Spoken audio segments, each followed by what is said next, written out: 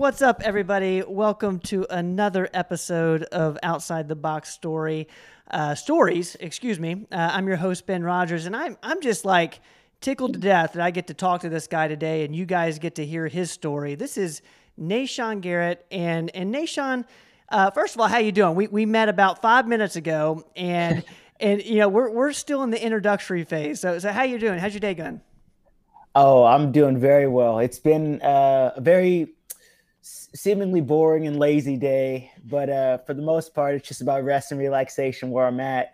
And I feel like I already know you because I've watched your podcast and stuff. So it's kind of almost like a second introduction for me meeting you. Well, cool. Well, first of all, you said you're resting, you're getting ready, and I think that's a perfect place to start. Why don't you talk to me and talk to everyone else about what you're up to right now? Like, what are you doing? Yeah, so I am currently a day away, one night, one sleep away from competing at my second Olympic trials here in Fort Worth, Texas. And so that is what I've been training for the last 4 years, four and a half, a little bit more because it was supposed to be last year, but it got canceled. It's supposed to be 2020 Olympics, but now we're 2021. And everything has been kind of leading up to this great moment where they'll choose 6 representatives for the wrestling team.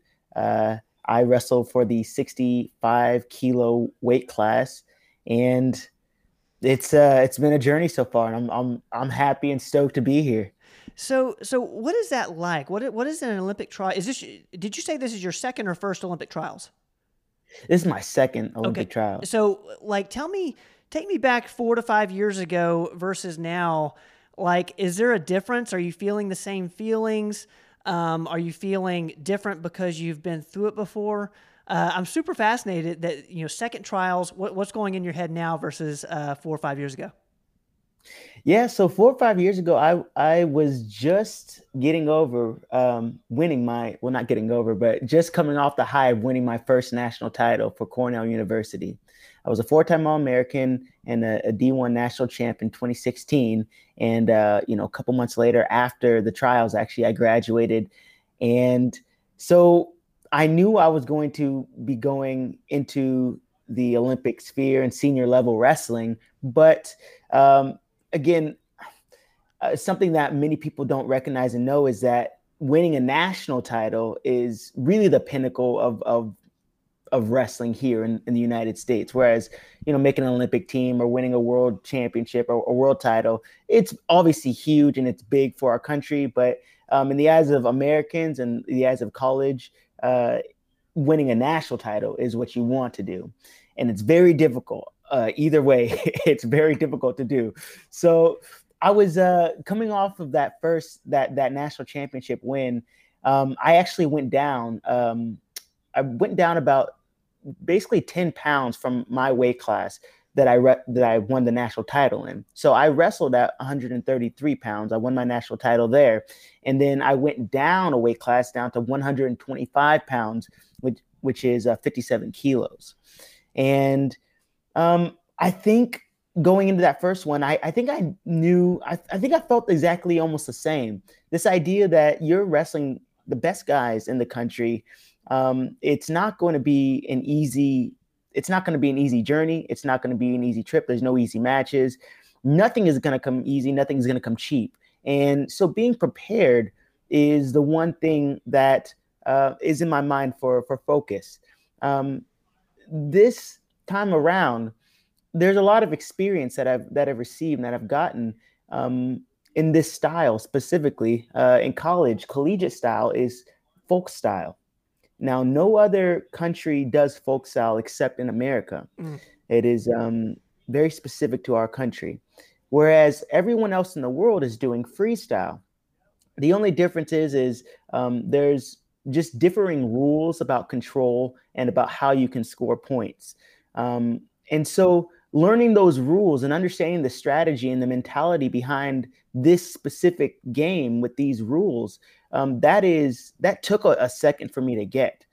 In folk style wrestling, you have the person who gets rewarded is the one who has the best conditioning and who is doing more, who is doing more. It's the active person, and that's kind of the American mentality. Go, go, go, attack, create action, create flurries, make excitement happen. And fortunately for me, it really worked for me as far as adapting to that kind of mentality, because I started wrestling very late on in my life. Whereas, you have national champs and All-Americans starting out wrestling when they're 5 and 6 years old. I was 13 years old when I started wrestling. And so I was a little bit behind. So all I had was make sure you're in good condition and make sure, you can keep on going. And as far as, to counterbalance the lack of technique that I had Yes. from not having been there for so long. So that being said, this style, freestyle, is so much more specific. It's a chess match. It's not checkers where, you can do a million things and nothing matters. Like, it's very specific. It's a positional game. And everyone else in the world knows that. They don't care if they win 1-0. When Americans look at that, oh, that's so boring. Oh, this is so dumb to watch. They're thinking, hey, we just want to win. For us, it's a game. In America, this is a game for us. For them, it's their life. Yes. This is going to get them out of the ghetto. This is going to get them some publicity. This is going to get them nice housing and cars and clothes. And this is going to help their lives out. Whereas for us, it's a hobby. It's a game. Yes, we're getting paid to do it.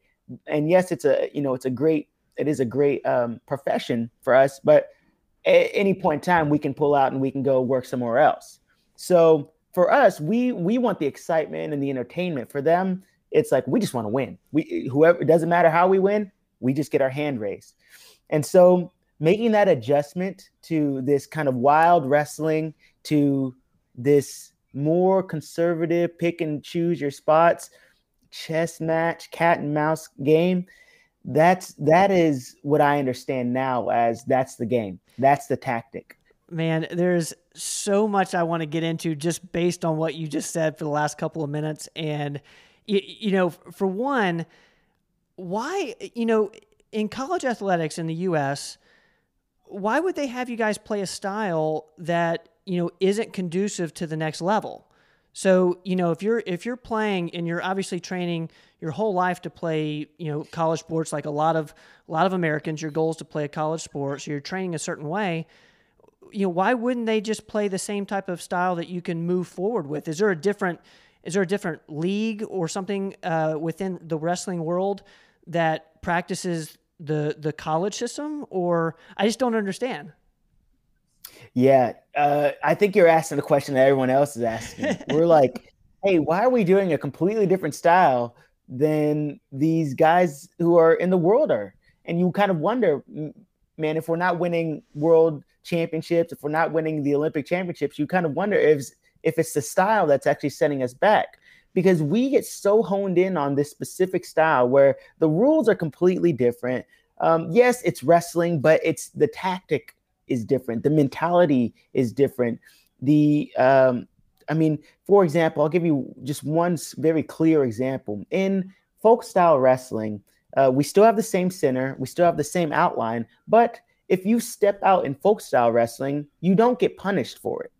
There's no reward for the other guy for making you recede your position and giving up your position. Whereas in freestyle, the one that everyone else is wrestling, you step out, that's a point for the other guy. Mm-hmm. And so now it forces you to say, wait, I can't just step out of bounds and give up my position here. No, I have to wrestle into the guy and make something happen. And so that's just something that's very clear. And it's actually something that's come up even in our last national championships, where people are like, hey, is it about time for college wrestling to put in a step out rule? And even that step out rule would get us even just that much closer, because now you're thinking, I can't just back up. I have to engage. I have to hold position, and it changes everything. Yeah, you almost don't have that plan C. And that's, I've played a ton of tennis and which is a super international sport, just like wrestling seems like it is. And that mentality of all or nothing for, non-Americans is so real. And can you just speak a little Mm. bit to that in the sense that, yes, American wrestlers probably have lots of backup plans. And, where the people you're competing against, this is plan A through D. And, Mm. talk to me about competing against that, because I've experienced it, and I'm just fascinated on how you can get past it. Yeah, you're absolutely right. Um, the way that I kind of understood it, so I've competed a few times overseas. I've been out to Cuba before. I've been to Ukraine. I've been to Jerusalem. I've been to Turkey. And in all of these places, particularly Cuba is kind of coming up in my mind. Um, I was very aware, you're very aware of this heightened sense of, wait a second, I'm in a country. First of all, I'm in a completely different country. Americans think we just think it's all about us. Like we're the pinnacle of existence. Our human, we are more human than they are. I'm obviously being a little bit facetious, but the point is that it becomes all about us. We can be self-centered sometimes as Americans. You go over somewhere else and you see, wow, man, they're having a hard time putting food on their plate, or in Cuba, they all get paid the same amount. Doesn't matter if you're a doctor or a waitress or something else. You're getting paid the same amount of money, and that's, when you look at the athletic part of that, you see these guys, they wear the same clothes every day. They have maybe one or two pair of clothes. They're begging us for our clothes. Hey, can I have this? Can I have your shoes? Can I have this? They have old shoes. They have old clothes, and they're using rags to mop up their wrestling room. Their Olympic building plaza, windows are broken out. There's birds flying in. It's really, really wild. Their weight system, they don't have nice, beautiful weights. They have really kind of run of the mill plates, dips, uh, pull ups, very, very basic stuff. And so they're like, we're not trying to dominate and make and put on a show. They're like, we want to get up out of this ghetto. We want to get as much money as we possibly can. We don't even want to be here. They want to come over here to America. So the more notoriety and legacy that they have, the better they are, the more they win. Doesn't matter how you win. The more they do win, the better off they're going to be. It's a different kind of hunger. It's a different type of hunger. They're hungry. Exactly. It's a wild thing, and I'm fascinated with, how someone like you, someone like myself, competes against that, and it goes back to the preparation, which is what you've been talking about. But I want to go back to, you said you started around 13, so you started late for I'm assuming in the wrestling community. Tell me a little bit about that. How'd you get into this? Like you've reached the peak level, and you've dominated, in every level that you've been at, being an NCAA champion. What got you into it? Did you just have a knack for it, or did you shift over from another sport? Yeah, so I was actually really quite sheltered growing up and was not allowed to play any sports, whether it be the case that we just were so busy with our own like kind of churchy stuff that we did, Mm-hmm. or if it was the case that we just didn't have the money. I actually don't know what was going on in my mom's mind at the time. Mm-hmm. I think that more of it was financial than it was anything else. I actually grew up with a twin too, so you got to double down on everything. If I'm doing something, he's got to do it too. Sure. And so that's something that, as a young person, you don't really take into consideration, except, the fact that we're both getting it or we're not getting it at all. And so I guess when you're so used to that, it's like, oh, we're not getting it or we are, I don't know. And what I actually had a friend of mine, I was actually, I was about 70 pounds, 75 pounds soaking wet as an eighth grader, and just a tiny fallopian tube of a thing. And when I was a freshman in high school, I was about 84 pounds. So the weight class the lowest weight class was 103. So I'm 20 pounds under the normal weight class, and or the lowest weight class. And I think there were so many things in my life that I did not have control over or control in.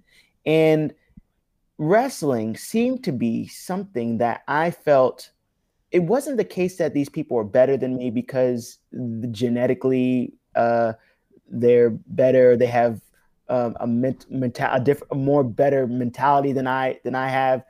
It was more the case that I just didn't know what I was doing. If I figure it out, then I'm pretty sure I'll beat them. And that really was my mentality. It was like, if I lose, it's because of me. It's not because of anybody else. And I've always carried that mentality with me in the sense of this responsibility, this kind of self imposed responsibility that, hey, if you want to be good at this sport, if you want to grow, if you want to be successful, then you'll put the effort in when people aren't watching. You'll do the extra work, and it pays off, and it ends up paying off in the end. So, what I'm hearing there is it was with wrestling. It was in this, constraint of a sport that you found something that was like, I have control over, the outcome here. If I don't get the outcome I'm necessarily wanting, it was because of me and maybe my preparation, or there's something I can do in response to that. And is that what clicked for you? It was like, man, that feels good. Yes, it 100% was. It was wait a second. I may not be able to control this part of my life. I may not be able to control this, but what I can control, I will.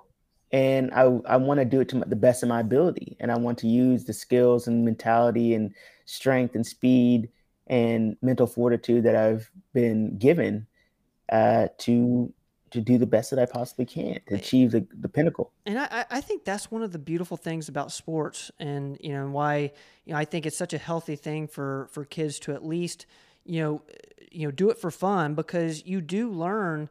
There's like a direct correlation between effort and improvement. It might not be winning necessarily, but if you put the effort in and if you're doing the right things, there's no question you're going to see some steps forward. And I think, just as kids, as people, as men, that's something that we love and we feel good about, and it can translate, and has that sort of mentality transferred into any other area of your life, out of curiosity?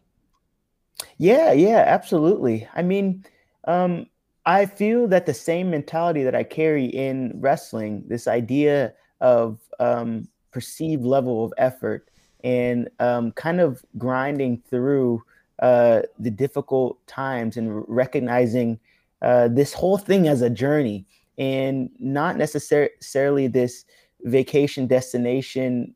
That's not the point. It's not necessarily that you're trying to get somewhere. It's who you're becoming on the way. And these are just milestones. Yes, this is a great time in life. It only happens, the Olympics only happens every 4 years. The chances, the opportunities that we get to even compete at this with age and everything else coming up, and injuries, and then just desire to compete kind of fluctuating, it's few and far between. And so if we set our sights kind of on these grand moments in time and say, like, this is it, like there's nothing else that really matters, we miss the point. We miss the point of the journey. We look back, and even if we get there, we say, what did you learn on the way? Who did you become? What kind of person what kind of person did you become? And I feel, yeah. No, go, keep running with that, because I really, there's so many correlations, especially, in regards to your health, and like, there's just a lot of things that I think our audience can take from that. So keep going. I'm sorry. Yeah, not a problem. Yeah. And I think, you think about the tough things, like even getting a regular job. You think about the tough things like being in a marriage, and how how, something hard happens in marriage, something hard happens in life, and what do we do? How do you respond? There's a kind of a little teaching that I do with the kids, and I talk about how in wrestling, there's this kind of action, there's a reaction, and then there's a response. And with regards to the action, something will happen. Something is done. Let's say within the wrestling, someone takes a shot at you, and or someone fakes at you, and they're trying to get you to react, right? And then there is the opposite of reaction, which I think in my mind and how I would define it is there's a response. So our reaction is what we do naturally. It's a jolt. It's the natural feeling that we have when something happens that we were not expecting or when we were not necessarily prepared for. And even in our preparation, we could have been prepared for it, but it happens in a moment that we don't expect. It happens in a moment when we didn't see coming, or we were focused on something else. And then this thing blindsides us, and now we're reacting to something. That means we're behind. We're a step behind. When we would like to be, and what's comfortable for us is being a step ahead, or at least being level-headed. And now then you have your reaction, and then you have your response to life, right? And again, in the connection between wrestling and life, for the most part, a lot of people will react to hard situations in life, or uncomfortable situations in life, or uncomfortable experiences in life. And this reaction often takes a place of wanting to protect themselves, wanting to maybe protect other people. Maybe there's kind of self-driven thing inside of them that's like, oh, I need to pull away from this situation, or I need to go full-fledged onto this. And that kind of ends in, self-destructive patterns that can end in a lot of different things. Or we can respond. And that response is taking a second to realize, hey, okay, this thing has happened. How am I mentally, physically, spiritually how am I going to overcome this situation? How am I going to counterbalance what has happened? And why is this happening? Asking questions, figuring out your habits, figuring out how you respond to certain issues, problems, circumstances, and things in your life that you were not really ready for. And so wrestling gives me, and that's what I teach my kids is, hey, we have to learn how to respond, but in order to respond, you have to be prepared. And I think a lot of that preparation is learning to know ourselves better, how we think, our heart, our fears, and overcoming those things in a way that is going to be beneficial and helpful for us in the long run. I loved what you said there, and immediately when you said, there's the reaction part, it feels like so often we focus on the reaction, and when we do that, that feeling of being in control is lost. And the way you were describing the response, by asking questions, by, kind of saying, okay, what am I fearing here? Why did this happen? All of a sudden you take control back. And it's so obvious in the sporting world. And I think it's the same thing with life, relationships, health. It's very similar. And that's why I love that, it seems like you're helping young wrestlers and because there's so many life lessons there with the just deciding that I'm going to respond to this. And I might not have had control of as to what happened. Maybe my opponent had a good move and I just wasn't ready for it. But how am I going to respond to that next time? You always kind of jump back into being in the driver's seat. Does that make sense to you? Where like you go from 100%. You might not have expected your opponent to make that move, but you took that in. And then you're like, how am I going to respond to that next time? I'm all of a sudden you're back in control. And I just, for me, it's an amazing way to live life. It's an amazing way to Mm, compete. And sports like wrestling, sports like tennis, all sports, really can teach you how to actually exercise that muscle. Was that mm. something? Was that wisdom something you've had forever, or is that something that you've learned? Maybe even from high school to college. Tell me a little bit about that. Is that something you've always had? I think it is something that's I think it's been there internally, but it has matured over the years. There have been many times where I have uh, not responded, but have just reacted to a situation that didn't go my way especially within the wrestling world. There's wins, there's losses, and even the one thing I'm thinking that's clear in my mind right now is, for example, coaching my kids. Um, there are some of my kids, even my best guys, who when they wrestle, they get emotionally flustered.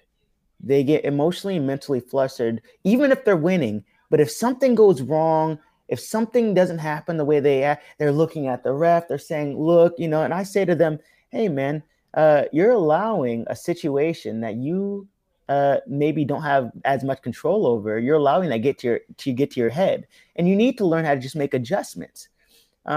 You don't see people at this high level getting emotional, like allowing their emotions to take over them. And I feel that sports in general, at least that they've taught me with wrestling, it's taught me how to control my emotions in a way that it will be beneficial not only for myself but for the people who are watching.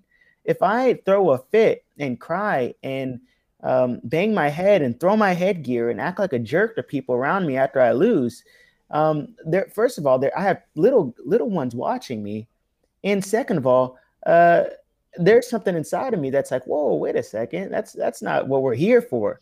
You didn't come here to be that, and it's something that we have to go through. Sometimes you have to act like that and feel that a little bit before you learn. Ah, I don't want to be that, or that's not the way to go. Um, and so I think it's something that has been matured over the last few years. You understand, hey man, it's a journey. It's difficult. It's hard, but good experience, an excellent experience. Did you? You've obviously been super successful in wrestling. Were you always were you winning nonstop between the age of 13 and when you won the NCAA championship, or did you go through these periods where maybe emotions took over and you had to learn that lesson then, or did that happen once you hit this different level, NCAA champion heading into the Olympics, the Olympic trials? Is that when you got knocked down, or had you been knocked down before? Like, what's that journey been like? Oh man, I would love to say that it was an easy road, but I'm glad that it wasn't. Hmm.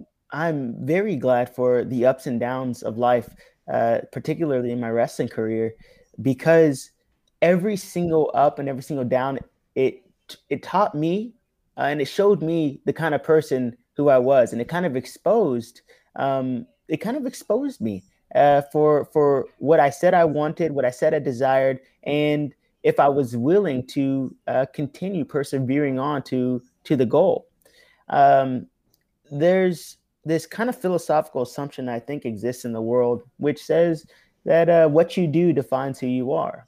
And then we're kind of living under this, with that philosophical assumption, we end up living under this, the pressure of what we think other people want us to be, or just this, there's like this pressure of, hey, I have to do this, and if I don't accomplish this, then I may not be as valuable, I may not have as much worth, I may not have as much value to my parents, to my friends, to myself, to the world, to society. And i I figured out that I don't necessarily know if I believe that is true. I don't necessarily believe that it's what we do that defines who we are. because then you're only as good as what you've ever done. And if I'm not a, if I, if I lose, then I'm a loser. If I win, then I'm a winner. And that's why I have these little kids who they lose and they think that that moment is a defining moment for them because their parents, the world, society is telling them that you're only as good as what you've last done. And so they're like groveling for like, hey, I just give me some voice that tells me that I'm not this, that I'm not a loser, that I'm not the byproduct of this loss, that I wasn't able to do it. I wasn't able to accomplish the win, but I'm not a loser. And um and so what I learned, what I learned through my ups and downs, and I've had many. I've had great ups. I've had followed by great downs.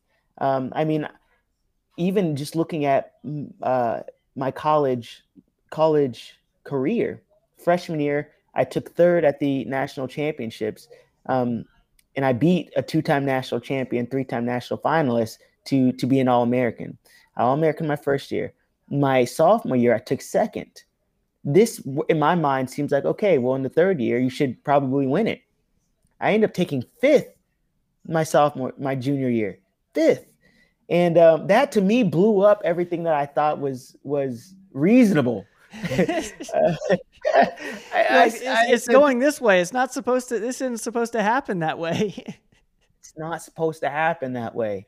And when that kind of whole thing blew up, that's kind of when I realized, I see, okay, I allowed my identity to be so caught up in this moment of win or loss, and it messed me up. It's depressing. It's sad. It's very painful.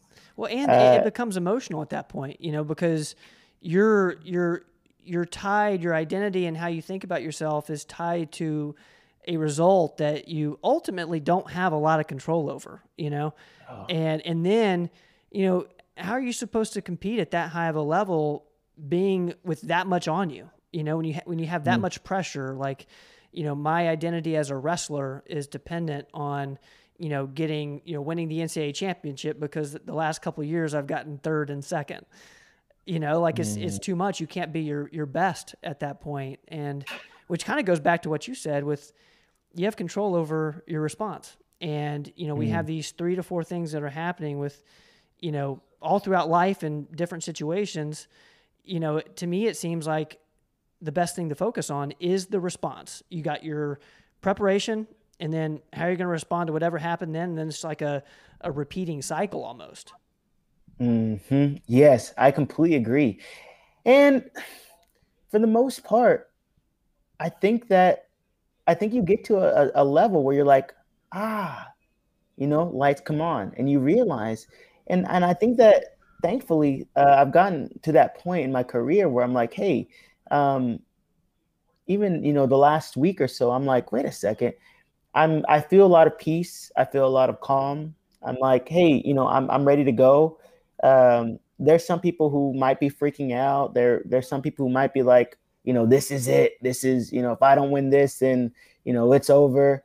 And it's not like that for me. And I want to steward what I've been given well. And this is what I tell my kids too. I'm like, hey, listen, at the end of the day, your effort, the effort that you put in, I think that is what will keep you intact. I think there's a lot of times when something happens and we fail to do something. I feel like the greatest regret that we experience is the time that we know we could have given more, but we didn't. Mm-hmm. We know we could have put more effort in. We could have put more preparation. We know that we could have done more, and we didn't. And that's hard.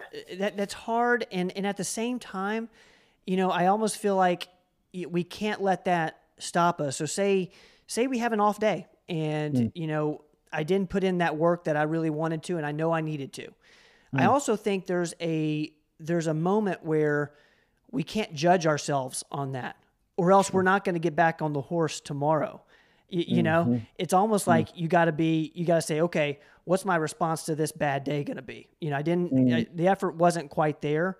What am I going to do now? And then you're back in the driver's seat and you can, you know, have less of those days, you know. What's your thoughts on that in terms of just not judging yourself for those times where you do fall short of your expectations, whether it's through effort or just a result you didn't want? Oh man, that is a great question. It's in my kind of mind, and kind of in the way I hear it is, like in light of failure, how do we give ourselves grace in light of failure, in the light of wow. I mean, that's a great question. The way that I understand it right now is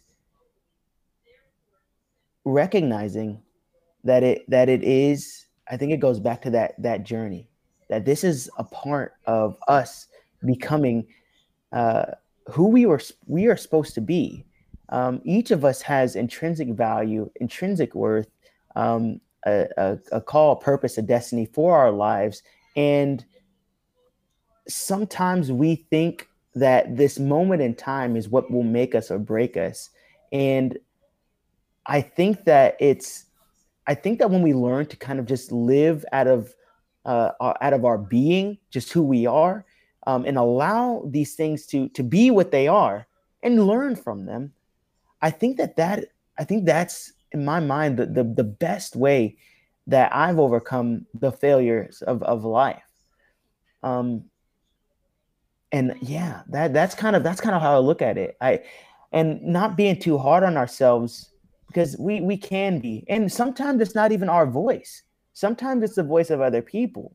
Sometimes it's the voice of parents. Sometimes it's the voice of siblings. Sometimes it's that nagging voice from some other entity or some other whatever that is in our heads and in our minds, telling us that we're not, and we can't be, and it won't happen, and this negative thought. And yeah, no, I mean, you're preaching to the choir here, and because I often, like, a muscle I've had to exercise is being able to recognize, you know, when that voice in my head was mine or someone else's, and that's something you have to work on. Like, you really have to you have to build that muscle of your own voice in your head, because I listened to a great interview the other week about how that's like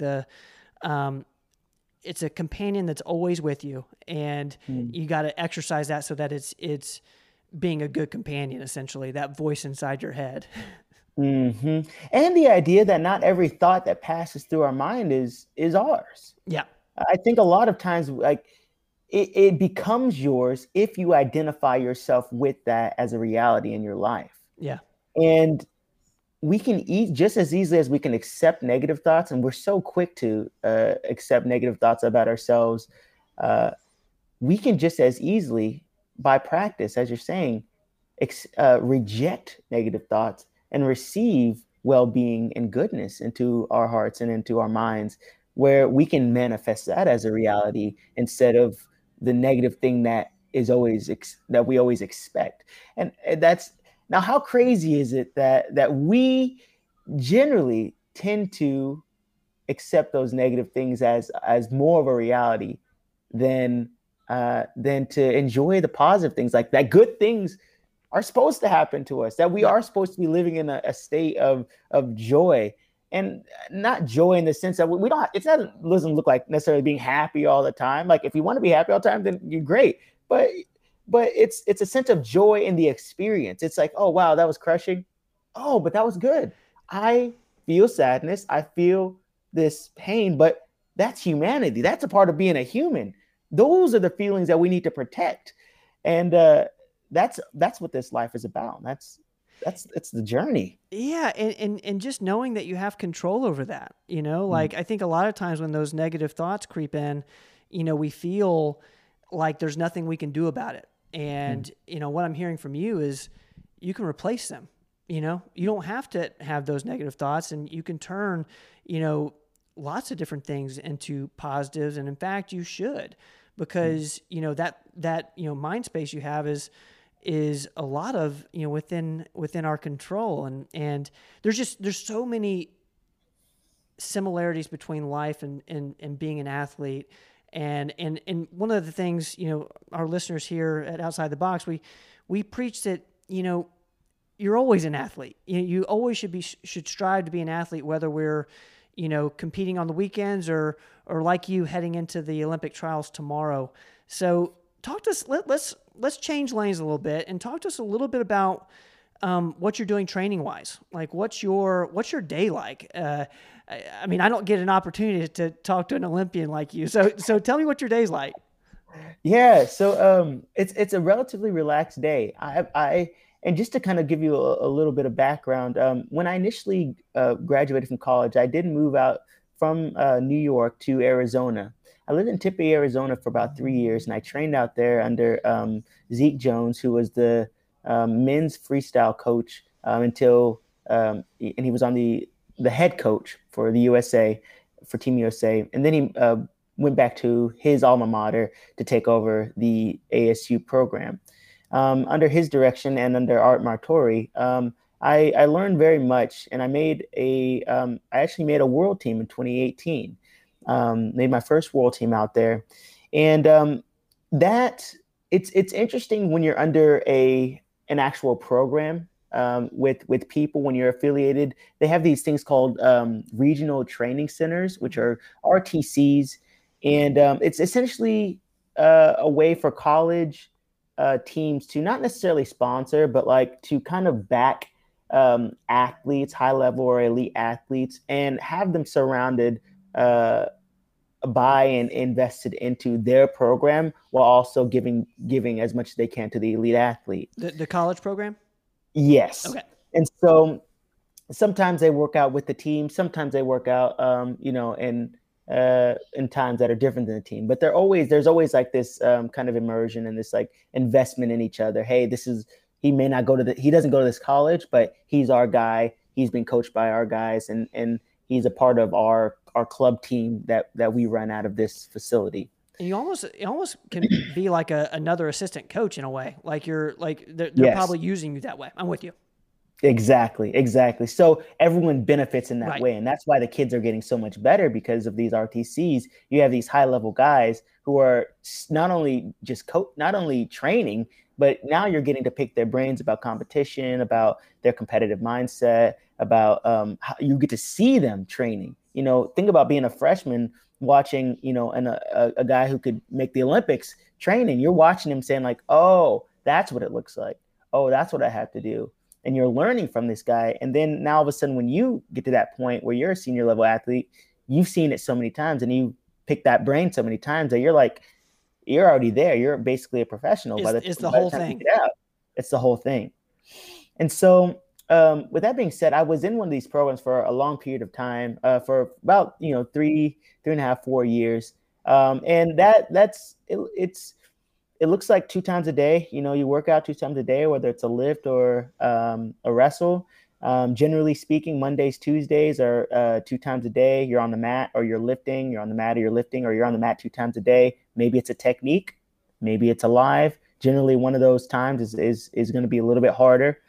Wednesdays, you usually have either a day off or a relaxation day, a recovery day. Thursday, 2 times. Friday, 2 times. Saturday, maybe 1. And then Saturday and Sunday, depending on what you need, you're off or you're on. And everyone has to do it according to their own needs and according to their own how they feel physically and what they need to do. When I was cutting down to 57 kilos last year in 2019, I actually moved from Arizona to New York, and I was working out 3 times a day, pretty much 5 days a week. It was grueling. It's not fun. A terrible experience. Terrible experience. Not fun at all. And then on top of that, not seeing and experiencing the success that I wish I had wanted to see, which is a bit unfortunate. But after the Olympics got canceled, there was a bit of a dry period. I wasn't really sure if I was going to continue wrestling. I knew I wasn't done, but I knew I wasn't really. I had just been burned out. I gotten so burned out from cutting the weight and doing and just doing the whole thing that it really takes a toll mentally and physically on a person. And so Can I just ask you about the cutting weight thing? Because I know it's a big part of wrestling, and like the toll that takes on you. Like, tell me, like, how hard is that? it's very, very difficult. Yeah. It is it's mentally exhausting. Um it's I mean, obviously physically exhausting. I'm basically in the best shape of my life, but I can't really do anything with it. It is such a conundrum because in my body is in the best shape of its life. I'm working out 2, 3 times a day. I'm strong. I'm physically fit. My conditioning is really good. But in my mind, I in your mind it's just the gruel. It's a drag. It's a weight on your mind constantly. How much do I weigh? What do I need to do? Oh, I need to work out. Oh, what can I eat? What can I eat? I'm on this diet. Low carb. Okay, I can't have this. I can't have this. Oh, I can't do this. Oh, I have to watch what I eat. So there's no such thing as like eating for luxury. There's no such thing as eating for enjoyment. Like everything is for fuel. And when you live like that, it's like you become like this. You just you're just so engrafted into this place mentally that you just can't. You just don't know what to do. And What's your energy levels like when you are so restrictive? Um, I'm wondering, how do you compete if you're normally, say 150, but you have to cut down to 135? Are your energy levels much lower at 135 than they are at 150? Do you feel any different? um, yes and no. You feel what you need to feel to compete well. Okay. So you may not emotionally and mentally have the ability to get on like maybe a conversation like this. If I was cutting down, I'd be like, no, there's not a chance I would take it. Um, you know what I mean? Because it's like it's a lot of investment. It's a lot of Sure. time. Like every minute, every hour, it all like if anything's taking energy that is not for cutting weight or competing, then it's not worth the investment. And that's a really, really that's sad. It's a really sad place to be. It's so sad. But it's like so true, Yeah. to compete at the level that you're at, you know, everything has to be so intentional, especially during that period of getting your weight where you need it to be to compete. It's, I admire it and I respect the heck out of it. That is so wild because it drives your whole day.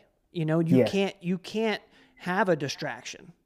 You have to Mm. monitor your energy, the way you monitor, the gas in your car, which, I'm hoping that a lot of us can learn from, maybe not to the degree where it becomes, you know, obsessive or Obsessive. unhealthy, but, but starting to see food as fuel and manage that energy, I think is important for everybody.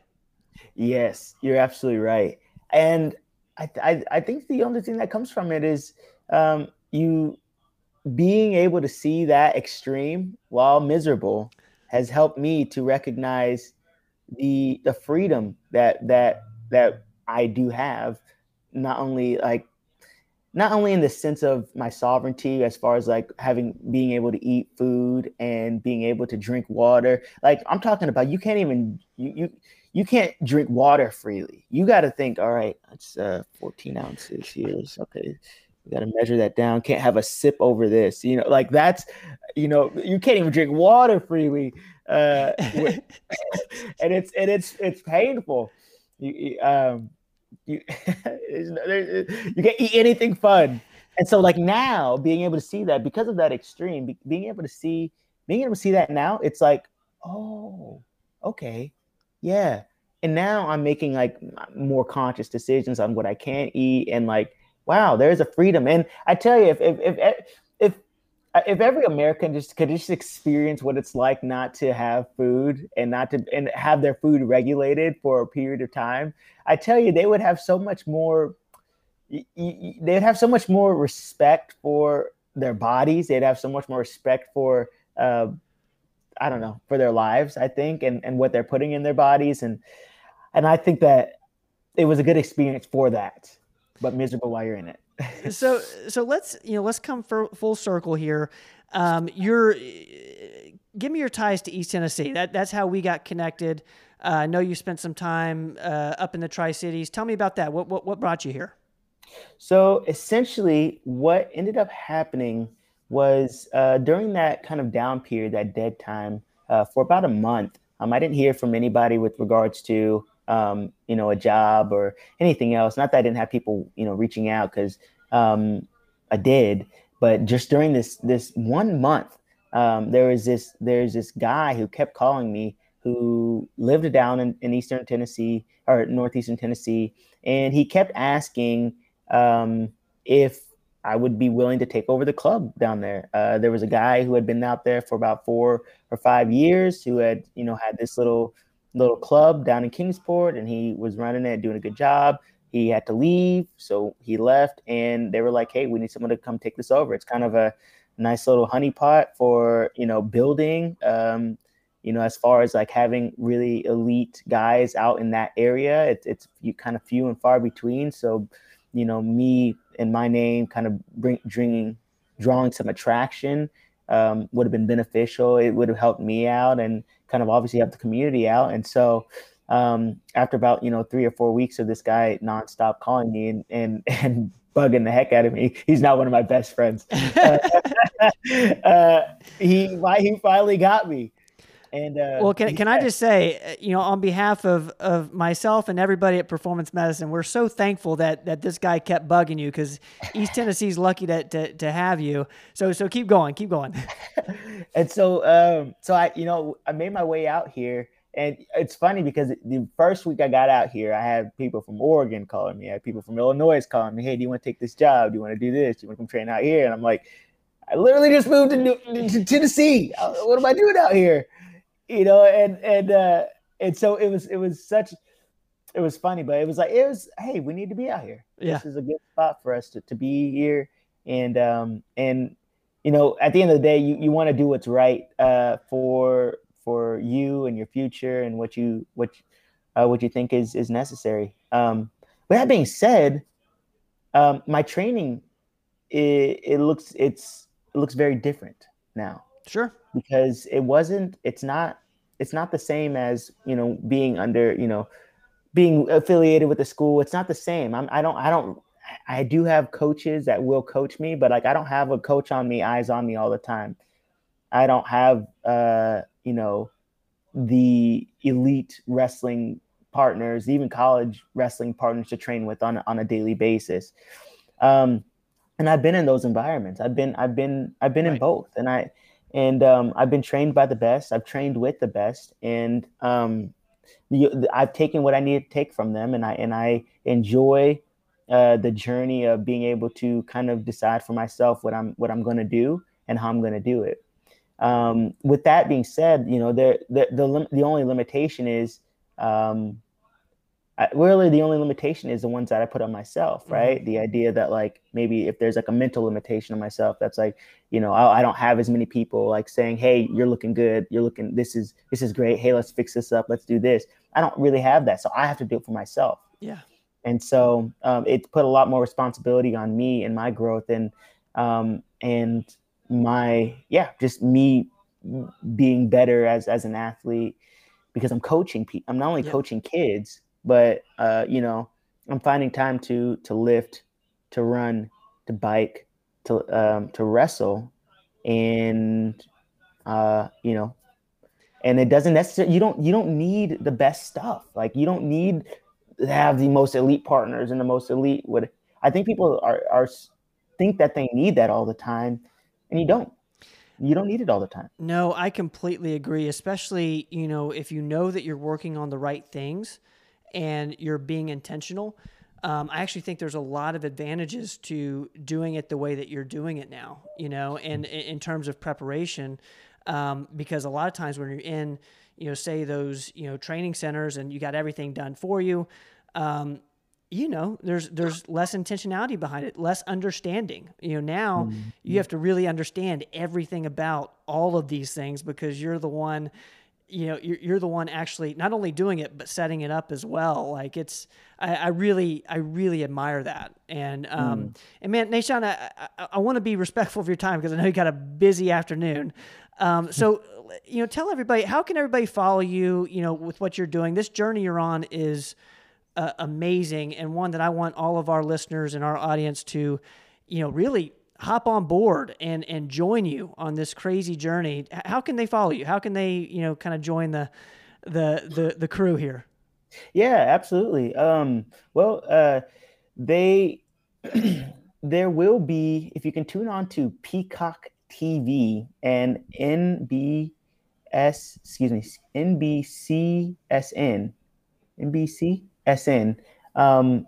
I believe it's going to be on NBC. So Okay. it will be live on there if they want to check it out. Is there a date and time? Yeah, so there's the time is 11 a.m. Eastern Standard Time. And that's when we're starting it. It'll be tomorrow. Tomorrow's the second. Say the first. Today is the first, so it's the second. So the time of this recording is April 1st for everybody listening on the podcast. This will be on April 2nd.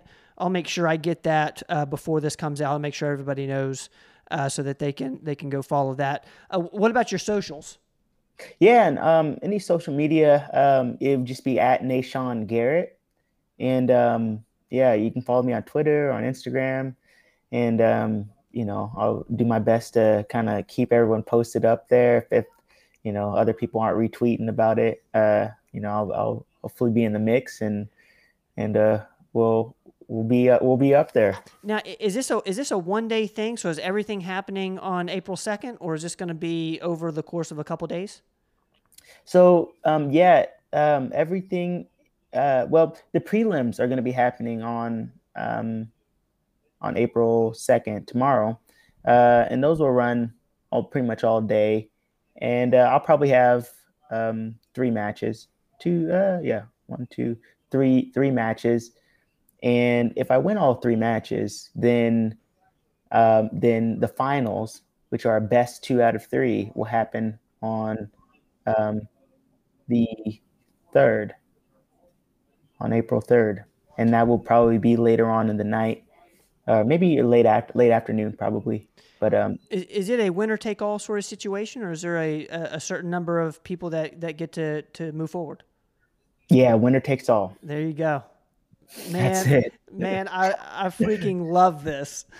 I tell you what, Nahshon Garrett, man, I can't tell you how much I appreciate this time. I know you got places to go, but man, you've made me so happy just by chatting with me, and I know our listeners appreciate it. So thank you for hanging out with me, man. Of course, and thank you guys so much for your support and for having me on this show. It is a wonderful show. So much information, so much good, solid information just to be had, and I'm very appreciative for your guys' show, and thanks for letting me be on here. Well, I appreciate that, Nahshon. For everybody listening, this has been Outside the Box Stories. I'm with Nahshon Garrett. I'm the host, Ben Rogers. Thank you guys so much. And as always, we'll see y'all next time. Don't go away.